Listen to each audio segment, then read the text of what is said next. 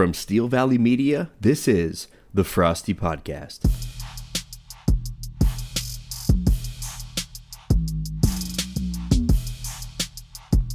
Welcome back to the Frosty Podcast. I'm your host, Derek Frost. We gave Tony the much-deserved day off, but you can find us on Apple Podcasts, Google Podcasts, Podbean, and Spotify. We are going a very different direction today. You know, we've stuck mostly with sports, with fantasy sports, NFL draft, all of that. We're going to take a completely different direction today, and I'm really excited to do it. It's been months in the making. I want to get into some special interest stories. So for this leg of the Frosty Live Tour, we're going to take some stories that may involve sports but may not. And so today's topic has nothing to do with sports at all. We're going to have a friend of mine on, Tom Metzinger, who's in a lot of different things, from, accounting work to firefighting to being coach captain of our deck hockey team. And we're going to get into some stuff about the cosmos, UFOs, alien life. It's going to be a really good time. So sit back and enjoy the show. So without further ado, welcome to the podcast, Tom Metzinger. Hey, Derek. Thanks for having me, man. So I'm excited to have you on here because we've been talking about this for months. Mm-hmm. You're into a lot of cool things that I enjoy too, and I know some of our listeners enjoy. I don't want to give too much away here early on, but if you don't mind the 30-second elevator speech, who are you? Well, like you said, I got my hand in a bunch of things. I'm a jack of all trades, but definitely a master of none. I'm a full-time firefighter, and I have my own small business accounting company, Metz Consulting. So I do two very different things, and then I have tons of geeky hobbies that I'm into also, which we'll get into. Absolutely. All right, so let's start here, man. So you graduate high school, you graduate from Ursuline. Yep. We're not going to hold that against you. Thank you. And then what's next for you? What happens next? So I went to YSU. I kind of had no real purpose in life. I didn't know what I wanted to do. So I was initially undecided. And I've loved airplanes my whole life. And at that time, there was all this talk of needing a ton of air traffic controllers in the future. So I thought, I'm going to do that. My dad, thank God, told me that you need to get a 4-year degree first. And if you still want to do air traffic control and have this as a backup plan, then that'll be perfect. So I decided I want to be an accountant. My grandpa's an accountant. I know that's something that would probably be pretty handy to have in my wheelhouse anyway. So I do that. While I'm in college, I decide I want to try to be a firefighter too. So I got on a fire department part-time a couple years into college, get through my accounting degree, get enrolled in an air traffic control school. And as a part of their school, they actually require you to get your pilot's license, which was like, oh, yeah, twist my arm to do that. So as I was doing that, I had to get a medical examination, and I passed, but not 100%. I have a red and green color deficiency with my vision. And at that time, would totally eliminate you from being an air traffic controller. So thank God I did what I did and finished up my accounting degree, because my plan would not have worked out. And even if it had, they would be in disarray now anyway, because of how the FAA changed how they hired people. So I would have went to school for 2 years and paid for it. And there was a good chance I probably wouldn't even have had a job for it. So,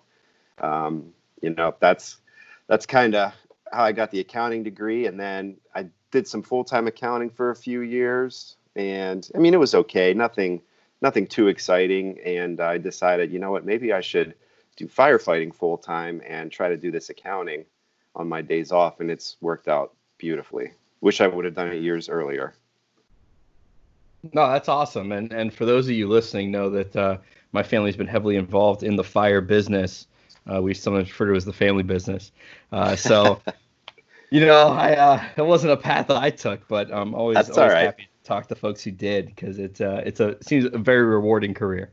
It is, and it's a lot of fun. I go to work every third day, and I'm hanging out with some of my best friends. So it's a really cool job that I actually get paid to pretty much hang out with people that I love being around. So you really can't beat that as you're going around and helping people too. So yeah, it's pretty cool. And it's like every little kid wanted to do it. And that was one of the things I wanted to do. So it's pretty cool to live a dream like that. That's incredible. And so then how do you get to the point where you own your own business? So that was one of the companies I had worked for previously. I didn't work there anymore, but they still wanted me to kind of help them out with their finances and everything. So I said, yeah, why not? And that's really how it started. It was more or less because I needed to form a business to do work for them as their contractor. And then from there, it just kind of grew. And thankfully, it's grown to a point now where I'm not necessarily looking for any new customers, which is a good thing, especially considering the state of the economy right now. And I have some really interesting clients in different areas of business, which is cool. So it's been pretty cool. Very lucky. I haven't really had to spend any advertising money. It's been all word of mouth, and it's a nice thing. It's kind of weird though, the two ends of the spectrum I'm on, because somebody told me it's like with firefighting, you go to work every day and you have no idea what you're expecting, and you kind of have to try to process things on the go like that with like seconds to do it. But with accounting, you're in an office, you have time to read through different documents and research and figure out the best plan of attack to handle something, and you kind of do it at your leisure, and everything fits into neat boxes with that. And it is kind of weird, but it's cool. Yeah, it's one of the things that has always been interesting to me. And kind of with my own career, I have aspects of my job that are very planned, and there's a schedule and all of that. And then the other side is, code blue emergency. We're running, we're going, whatever's next. And it's really sometimes difficult to meld the two together and try to be super regimented on one hand and, kind of jumping at the sound of go on the other. So how do you balance that? Well, I don't know. I'm still trying to figure that out, to be honest with you.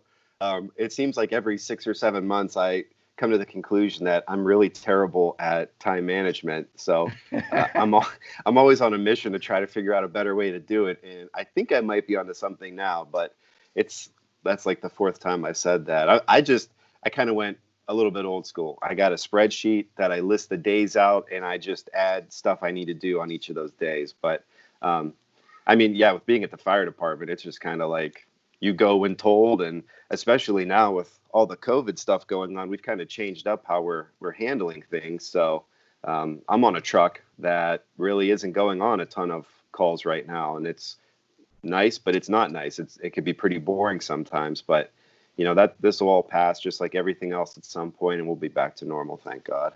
So Metz, you start your own company, and I think we've all seen Shark Tank. We've all seen a lot of things out there about starting companies, and sometimes it doesn't go so well. And I know from what little I know, it's a complicated process. So what does it take to start your own company? How did that process go?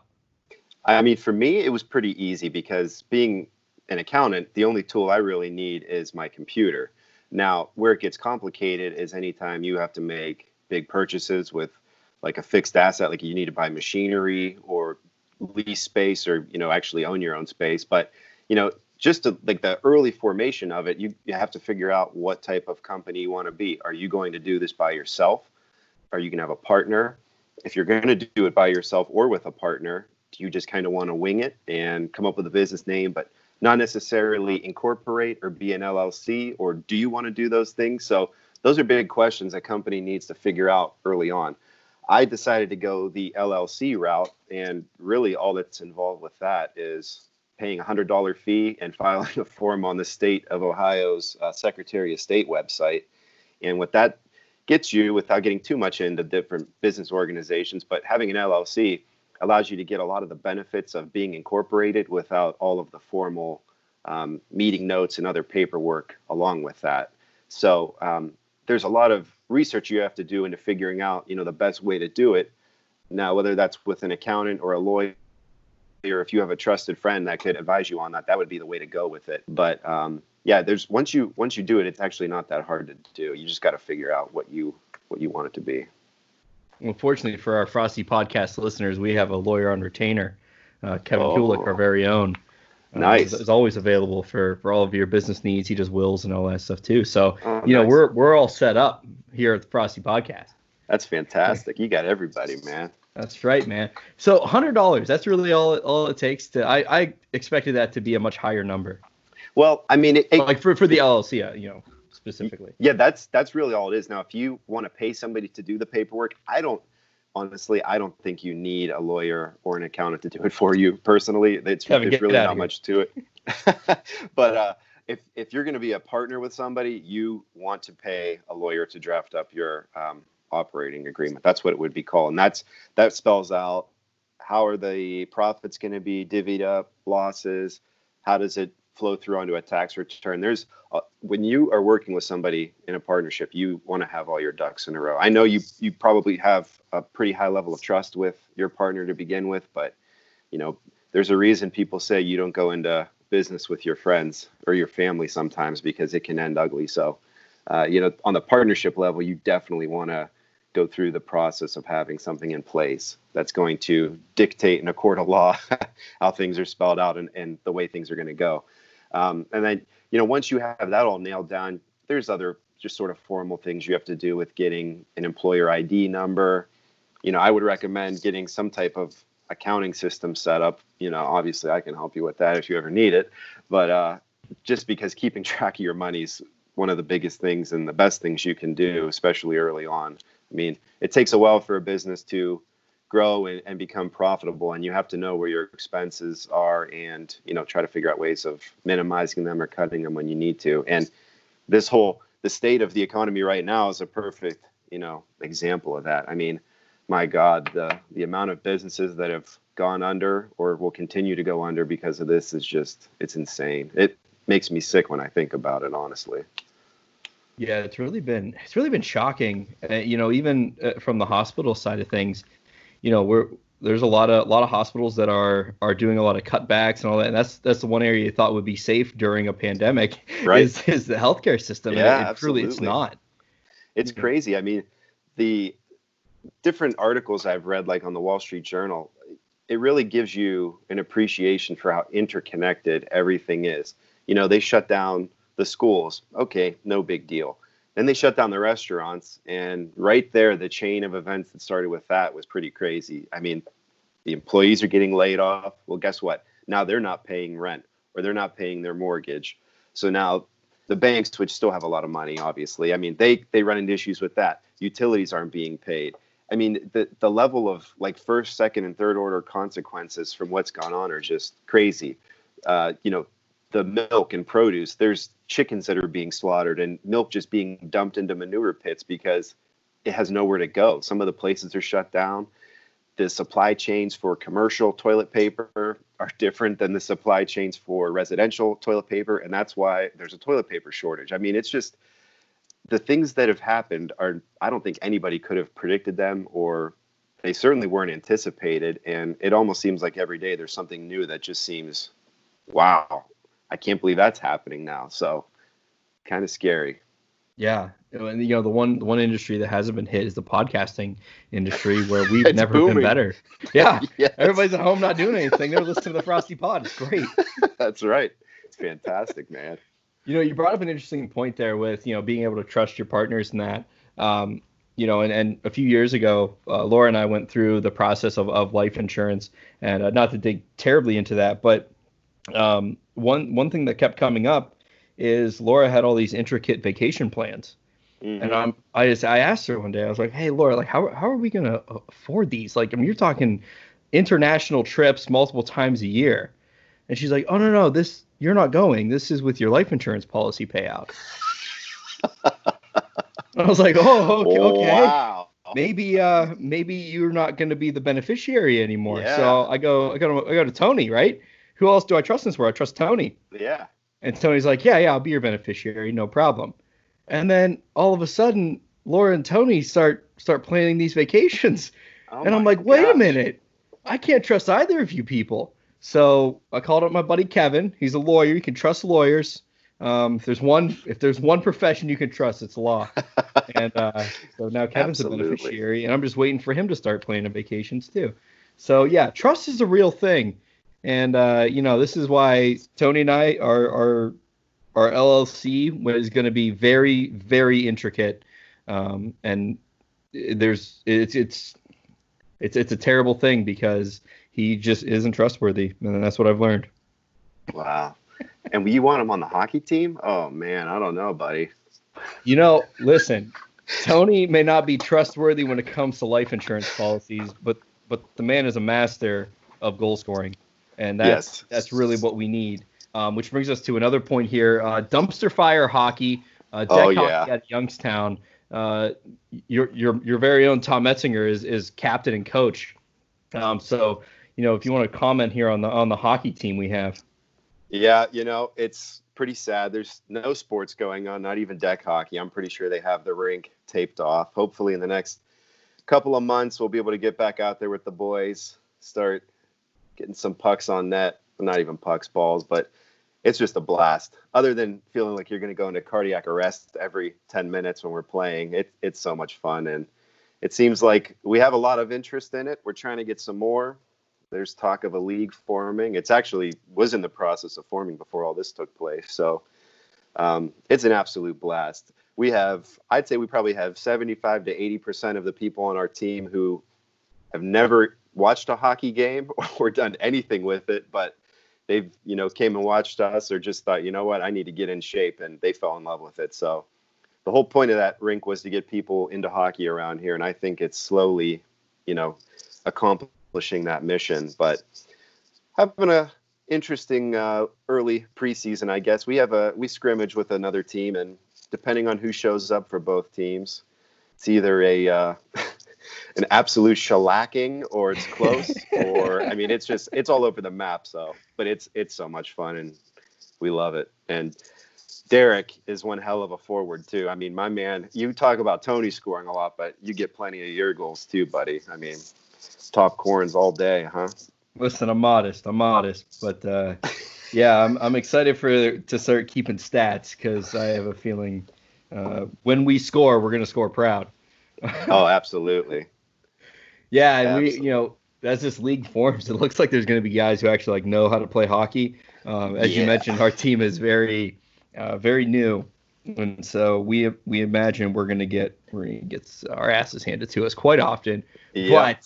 But listen, we're not playing competitive anymore. We're playing for fun, and anytime you're going top shelf, you're having fun. You got that right, man. And I think we got to get our defense figured out a little bit, play a little bit more conservative down there, and I think we'll be all right. The couple of times that we've had our D on point, we've actually been pretty good. So we'll see how it all shakes out. But I'm a little bit nervous about the ice hockey teams that want to play deck hockey against us. But you know what? Sometimes you need that to get motivated to get better, I guess. At least that's what they say.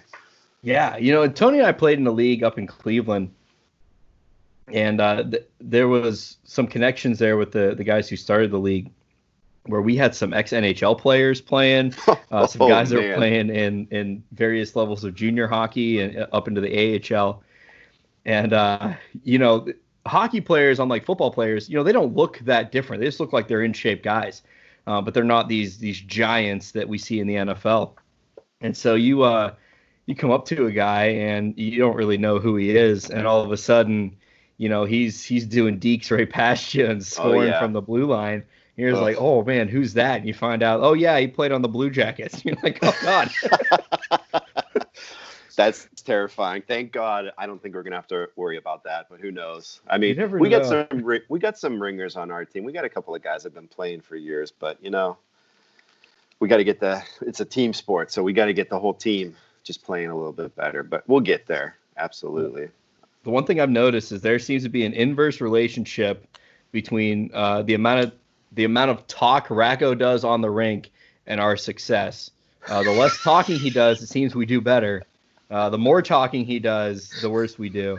And I think he gets in his own head, as he tries to hype up the team. So John Racco, looking at you, bud, we gotta get nailed down. We gotta get serious. It's hard to do though because he is very Italian, but In time, he'll get it figured out. And Johnny's got the heart of the team, man, on his shoulder. I mean, he's dedicated. He's always trying to push the guys to get out there and pay attention and learn, and can't fault him for that. Love him. Oh yeah, he's talking the one day about he's staying up till 1 a.m. watching a West Coast hockey game. It's like the Canucks and the Predators. It's like, why are you watching that? No, I'm trying to learn. It's like, good for you, man. Like, get at it. That's right. I know there's a few fire stations in the area with hockey nets that have miraculously appeared in recent months. So it's having a good effect. It's getting the boys in shape at work too, because we got to be in shape for our job. So there's just benefits all around. Everybody's reaping the rewards, except if we get hurt. We're not gonna let that happen. No, you can't play scared. You gotta. Well, yeah, but I think we have a kickball league too that I'm involved in, and we had a couple of pretty ridiculous injuries from kickball, and Derek's dad wanted to kill me. So we had people calling off work for broken feet and road rash, and it was a little rough there for a few weeks. But you know what? Kickball was a blast too. That's just more or less the reason to drink outside, and we'll see if we can do that in the fall. But hockey's my true passion with the drinking sports. Oh yeah, well that's when I first talked to Dad about playing hockey. He got a real concerned look on his face, and he's like, oh, I'm concerned about injuries. And I was like, we played up in Cleveland. Like, nobody really gets hurt too much. I mean, anything can happen anytime, but it's not that big of a deal. And he's like, Derek, they got hurt playing kickball. Like, well, you know what? That's a legit concern. I've never heard anybody getting hurt playing kickball, but yep, I heard broken feet and all kinds of stuff. Yeah, we figured it out. There's no doubt about that. So yeah, Kickball League of Youngstown. If you guys are interested, look into it. It's a blast. And I got to tell you, if you want to see a group of people taking something too seriously, play kickball. Oh my God. There's a JV and a varsity league. We're in the JV league. It's kind of fun there. The varsity, it's insane. I mean, there's I've never seen kickballs thrown the way they throw them, and very dedicated people there. But my God, they take it a little too seriously. Yeah, I'm not good enough to take anything that seriously anymore. It's all for fun and beer at this point. I know. I mean, just go out there and play. And the people like that know the rule book to a T, and they're calling you out on these little things, and you just want to throw the ball right at their face. But you can't do that. That's against the rules too. But whatever. So let's shift directions here. Sure. But yeah, so dumpster fire hockey. Stay tuned. We'll have some updates on that team as we go, because I have a feeling there's gonna be some fun stories coming out of there. Absolutely. So, Metz, the other thing we haven't talked about yet is your love of the cosmos, and you are blog writer for thecosmicwindow.com. So Frosty Pod listeners, we'll go ahead and tweet that out, that link, but thecosmicwindow.com. So how'd you get involved in the interest of the cosmos, and tell us about that? I mean, I don't know. I think I just have a problem with looking up into the sky because I just want to see airplanes and space shit. So the one memory I have though is when I was very small. I had to be like 6 or 7. I don't know. We were at a restaurant that had this mirror, like above the table, like the entire ceiling everywhere was a mirror, which is kind of weird, but whatever. So I remember my dad telling me that there may be like other dimensions, and I don't know how he like connected it with the mirror, but I just go back to that and think of like how crazy that is. And then fast forward to when I was in college, I started watching the Discovery Science Channel because yes, I'm a nerd if you haven't figured that out yet. And I think it was every Tuesday night, they had just like hours worth of astronomy shows on. And I started getting into that and reading the books. And once you start like diving into that stuff, it can really start to blow your mind quickly. I mean, just like when you understand the concept that you're looking up at the night sky and you see these stars and it's like, okay, yeah, no big deal. Well, like the light you're seeing from those stars is from tens, hundreds, thousands of years ago when the photons left the star. So if you're into that kind of stuff or you're kind of on the fence, I recommend looking into it because it will blow your mind. And the more you dig, the more crazy stuff you learn. and you would think it's science fiction, but it's actually like proven stuff, or it's at least theoretical to the point that they're confident in that. That's how the physics are. I mean, it's crazy stuff, but it's amazing, man. So, I think the majority of folks here are, they're kind of gateway to this are some of the shows that have been on TV, a little bit you can see in sci-fi. Neil deGrasse Tyson has been a pretty big, I don't want to say advocate, but I think advocate might be the right word, for the cosmos and getting folks interested in it. Were there other people who inspired you as you started getting interested into all this? Yeah, I mean, he's definitely one of them. He was on those shows I was talking about on the Science Channel back in the day before he was really a big name. But then Carl Sagan, who the show Cosmos, he had that back, I think it was in the 80s. And then the guy from Family Guy, I can't think of his name, he produced it. Oh, Seth MacFarlane. Yeah, he produced the more like modern day one.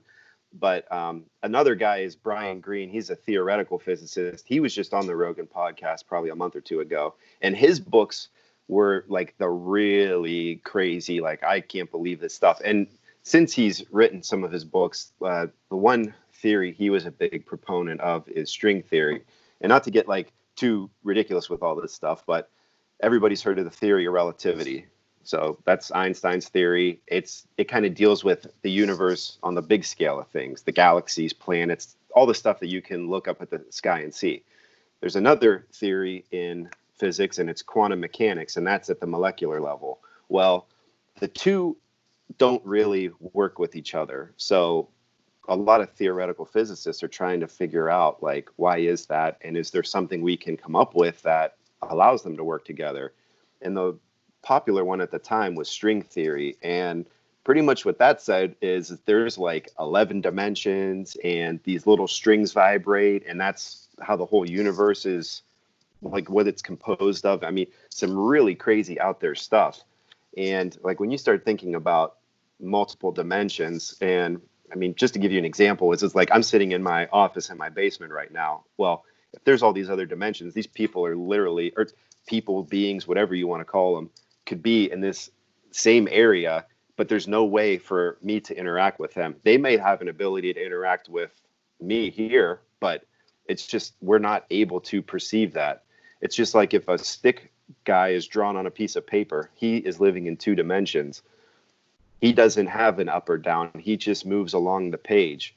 Whereas we have our three dimensions, and we actually have a fourth dimension, which a lot of people don't realize, and that's time. So maybe these beings in other dimensions are able to go back and forth in time. That's nothing that we're able to do or even really conceptualize. So that's, I mean, like, if you start reading into this stuff, like, it sounds like science fiction, but a lot of it is, the reality is stranger than the fiction sometimes. So highly recommend it if you want to get into it. And the blog, we haven't really, I haven't sort of gone in too much into any of this crazy stuff. I've focused more on the Apollo mission since back in the summer. We had the 50th anniversary of that, but I've been sort of pushing that way when I'm able to. And I had a post a couple weeks ago that was pretty good on perspective and how the cosmos can really give you perspective when you're struggling with something, or thinking that, oh my God, all my problems are so terrible. Well, they might be, but in the grand scheme of things, they're probably not as big as you think they are, and they'll pass. Yeah, and I read that because that was one of the times we were talking about doing this podcast, and so I read that in depth. We were going to talk about it from back in February, and it was really well written. I encourage everybody to go check it out. Again, thecosmicwindow.com. And more recently here on the 2nd of May, you posted another blog post here talking about, we're going to take our first manned mission up into space in a long time.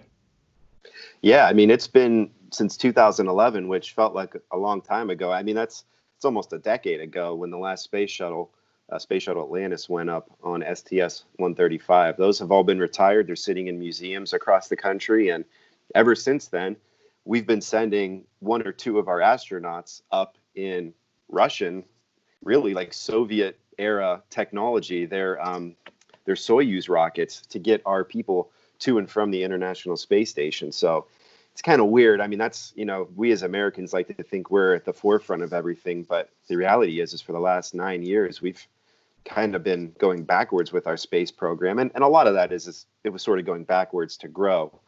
So during that time, SpaceX and Boeing have been developing their own their capsules, more or less like taxis, to go from the Earth to the space station. And SpaceX, as it appears, is going to win the race, at least with that, which is pretty crazy if you think about it. I don't know how you or anybody else views Elon Musk. I don't know if he's been going off the deep end a little bit recently with some of his tweets, but I mean, he's a pretty bright guy. There's no arguing that. But so yeah, SpaceX, that really wasn't anything 15 years ago, is now beating one of the perennial defense and commercial aviation companies into space, it's crazy. So yeah, May 27th, the Dragon crew capsule will be taking 2 of our astronauts. It's really a test flight, but they're still going into space and going to dock with the International Space Station. So that's pretty cool. I mean, there's not much going on right now to look forward to. I mean, we have supposedly hockey coming back at some point in empty arenas. We have the Tiger Woods and Phil Mickelson golf thing. I guess that might be in June. I really haven't heard a final date on that, but May 27th, this rocket's going to launch, and it's going to be pretty cool to see that our people going up on our own American-made rocket going back into space from Cape Canaveral. I'm pretty excited. Any plans to try to head down there to see it? No, not for this. In 2024, we're supposed to be sending people back to the moon, and I do plan on going down there with my wife and my son. I can't think of a better way for him, or a better thing for him to see than that. I'm insanely jealous of all of my parents and my grandparents that were alive for Apollo 11 landing on the moon. I can't even imagine what that would have been like. And that was back in 1969. Think of how much has changed since then. And that sort of seems like the pinnacle of all of our ingenuity. And it was back in 1969. And they had a front row seat for it on black and white television, seeing man walk on the moon. And hopefully in 2024, it all pans out. I mean, it seems like it's going to happen. I wouldn't be surprised if it gets pushed back a little bit, but the rockets are being built. They're trying to figure out, they have a couple companies, SpaceX being one of them, developing the lunar lander. But, I think it would be so cool for my kid to see that rocket going up. I mean, that's going to inspire a whole new generation of scientists and engineers, which, we definitely need moving forward. So I can't help but think, though, it's kind of a been there, done that kind of thing with the moon. So I guess why are we doing this again? There's been a couple of discoveries of resources on the moon that can kind of help us use it as a base to continue to push out further. So there's tons of water ice on the moon. And one of the ingredients you need for rocket fuel is liquid hydrogen and oxygen. So we're going to be able to take the water on there and convert it into the rocket fuel. And I may have messed up the chemistry on that, but more or less there's stuff on the moon that we're going to be able to use as rocket fuel to go to Mars or to push out further. Because the biggest hurdle in all of space travel is gravity. And it's good and it's bad. So it's bad because to put 1 pound of anything into orbit, just to get into orbit, is $10,000. If you want to go to the moon, you have to escape the Earth's gravitational pull. So it costs even more than that. I don't know what that figure is, but it takes a lot of money to get into space because you're just fighting against gravity. Now, once you get into space and you can do all sort of fancy orbital calculations, you actually are able to use gravity to your advantage. So a lot of the probes like the Voyagers and the other ones that have gone into deep, I don't even want to call it deep space because it's still really our backyard, but to Saturn and Jupiter and now to Pluto, they use the gravitational pull and effect of other planets to sort of slingshot them around and increase their velocity to get there without having to carry all this extra rocket fuel, because again, it just costs so much to get it off the ground and into space that they try to keep the weight of everything down. So gravity is a blessing and a curse with that. But, getting back to the moon, we can use that as a resource. The moon has some gravitational pull, but hardly anything. And it's really going to be a springboard to just continue that push out into space. Okay. Now, what about the Mars piece? Because we keep hearing that Mars is kind of the next thing, and what little I've seen about SpaceX and Elon Musk, that's really the big goal that launched him into the whole SpaceX program. Where are we with trying to get there? Does that seem like a meaningful operation, or is it really just more of a pound our chest, hey, we got there kind of thing? I think it's a little bit of both. And I wouldn't even necessarily say a pound our chest thing. Is more of if Musk has it his way, it's more of a worldwide effort to get to Mars, which even going back to the moon, we're partnering with a lot of our allies to develop stuff to get there. But, Mars is a whole different ball game. It's so much further. You have communication delays, and I'm actually going to look it up because it's pretty crazy. So, when they go to the moon, there's a couple second communication delay. You're still able to communicate and have a meaningful conversation. But depending on where Mars is in relation to Earth, it takes like 14 minutes for a message to get to Mars, for you to hear it and interpret it and send your message back, another 14 minutes to Earth. So you're talking about a half hour of lag with communications. And unfortunately, because the speed of light is the fastest speed you can go, and that's what those radio waves are traveling at, there's nothing you can do about that. So that's a challenge they have to figure out with, I would assume, automating a lot of the systems and having plenty of redundancy built in so that you don't have to depend on Houston or Mission Control or whoever it is at that time to help you through this. The other thing, the moon is still pretty well protected by the Earth's magnetosphere.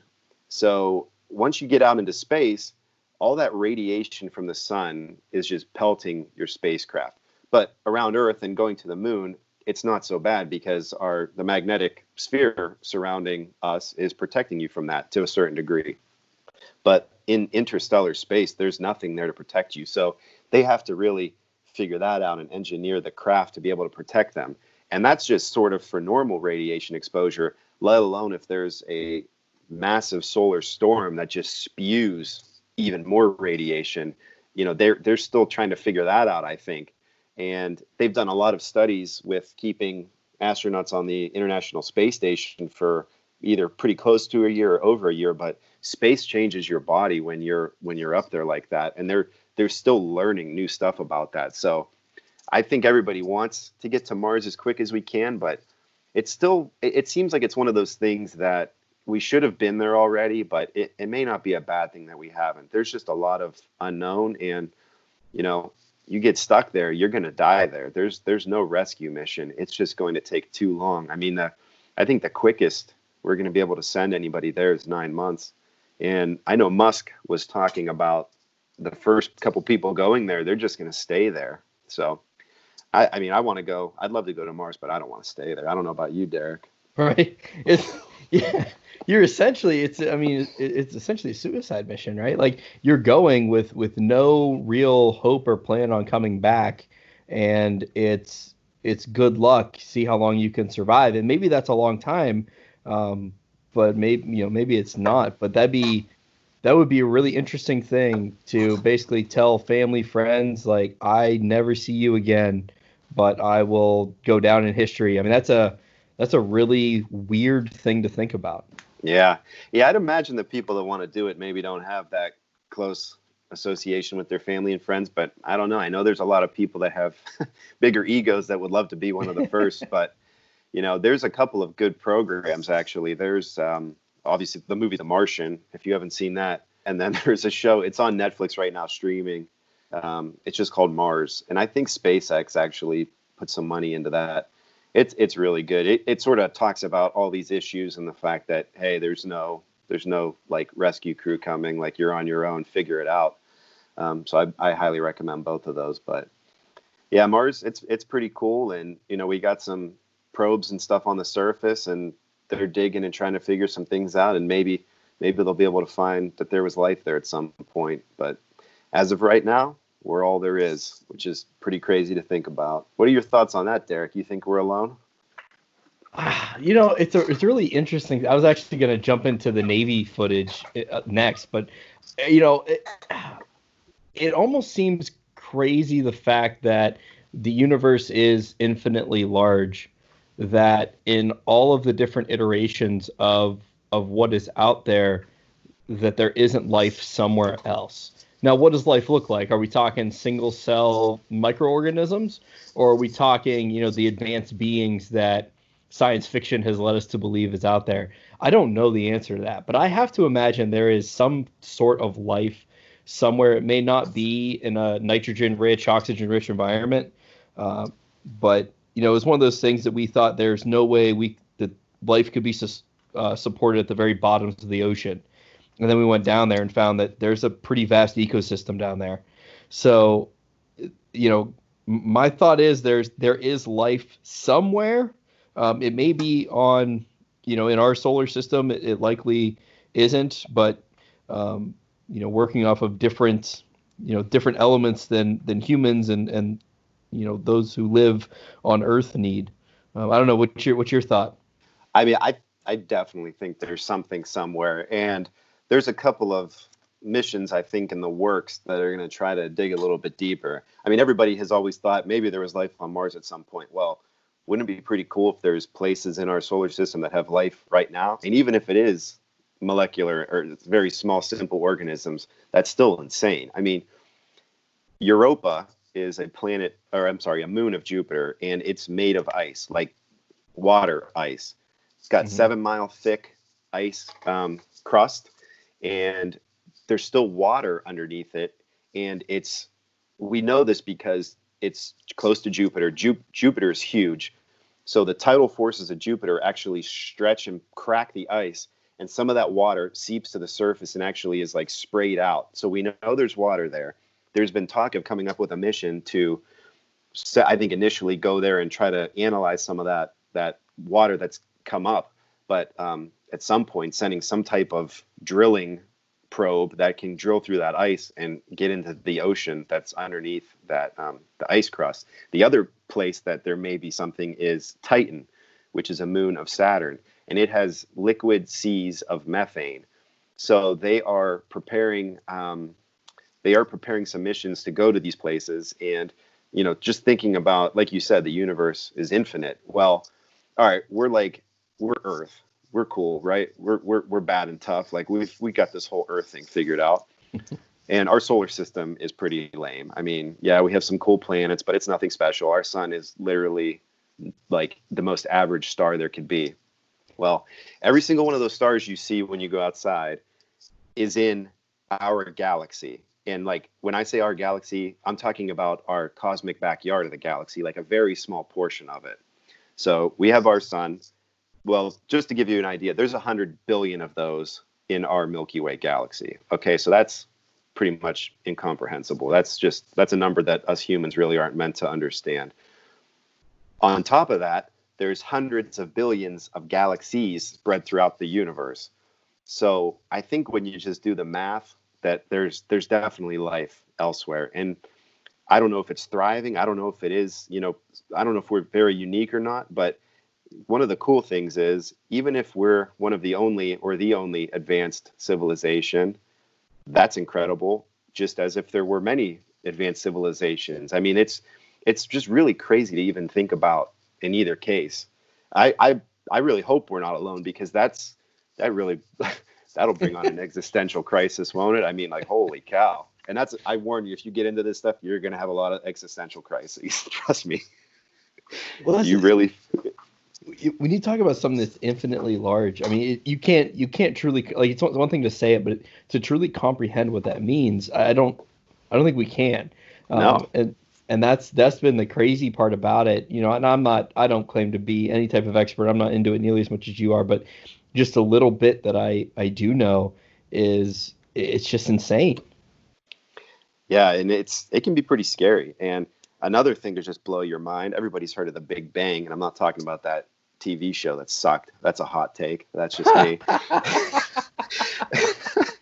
I like comedy too. I tried stand-up comedy. I failed miserably, but that's probably a topic for another podcast. But anyway, yeah, Big Bang Theory show sucks. The regular scientific theory is amazing in my opinion. But think about that.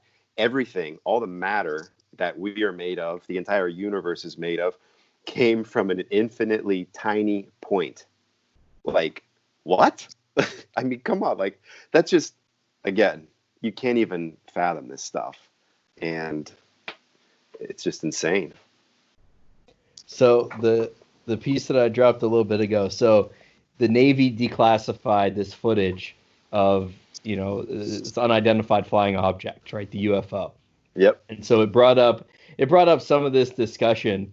And actually, I saw Neil deGrasse Tyson had tweeted out, and essentially something along the lines of, thousands of high-resolution photos are uploaded to the internet every day.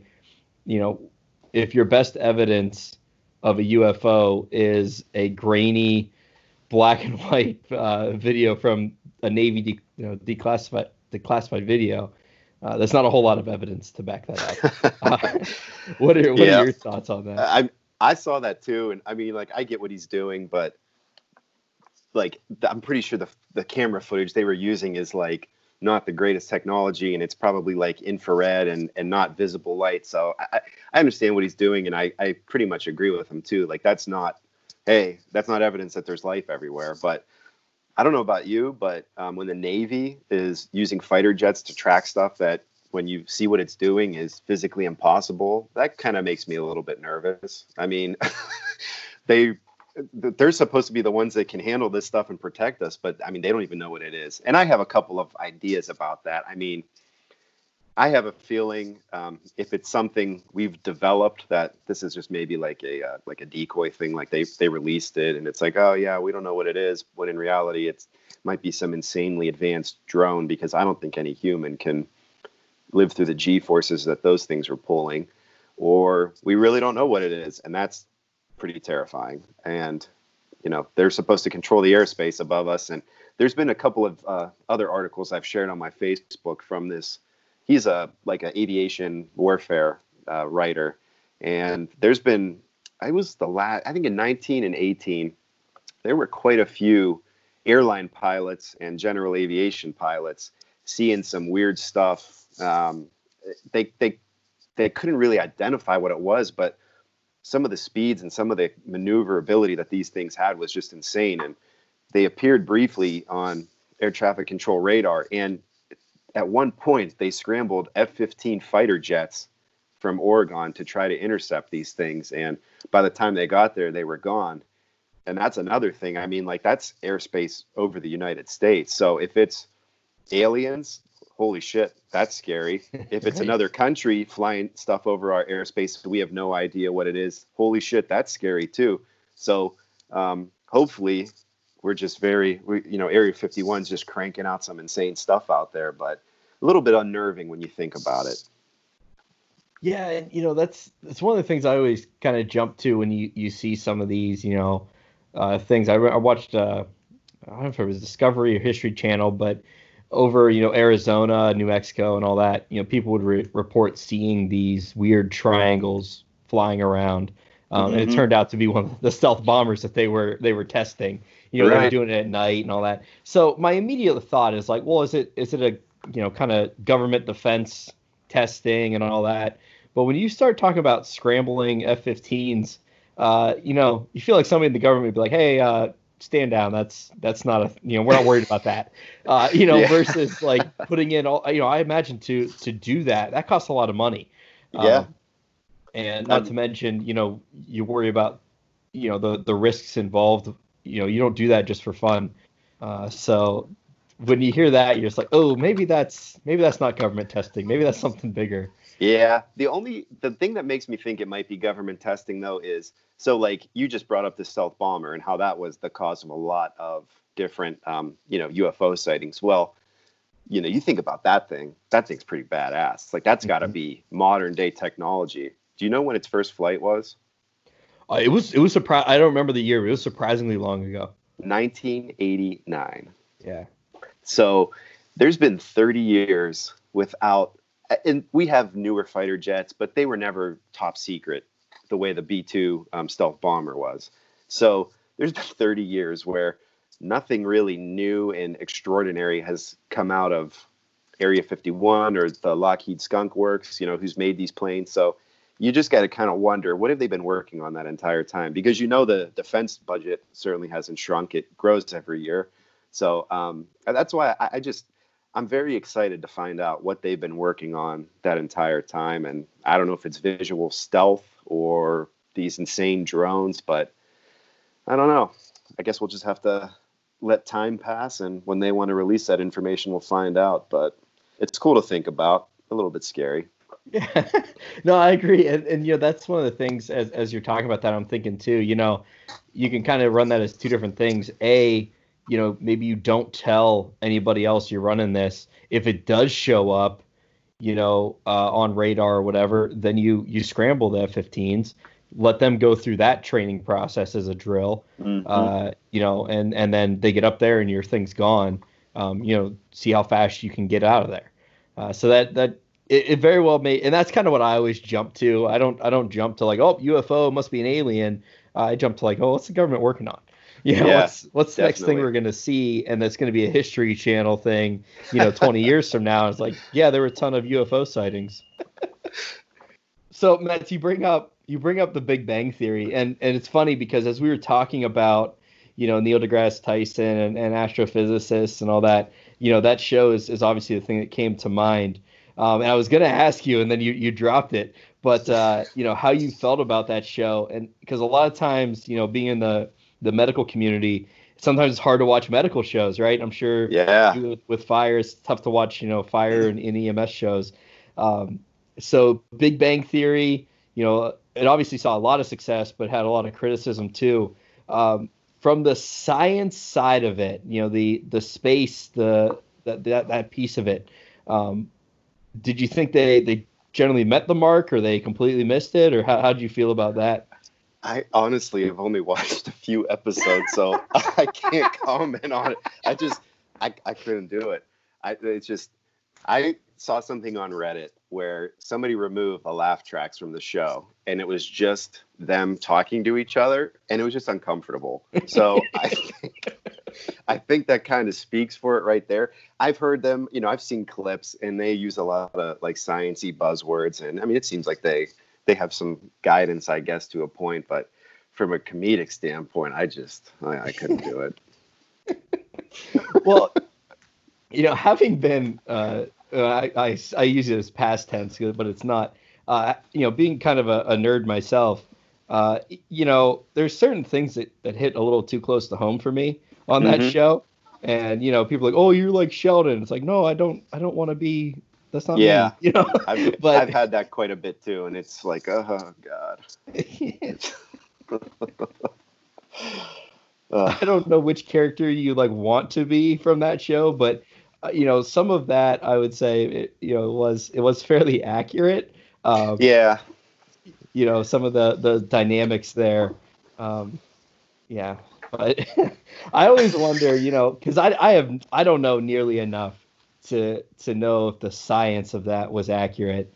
And that's something that a lot of folks have talked about, that it's sometimes a little hit and miss.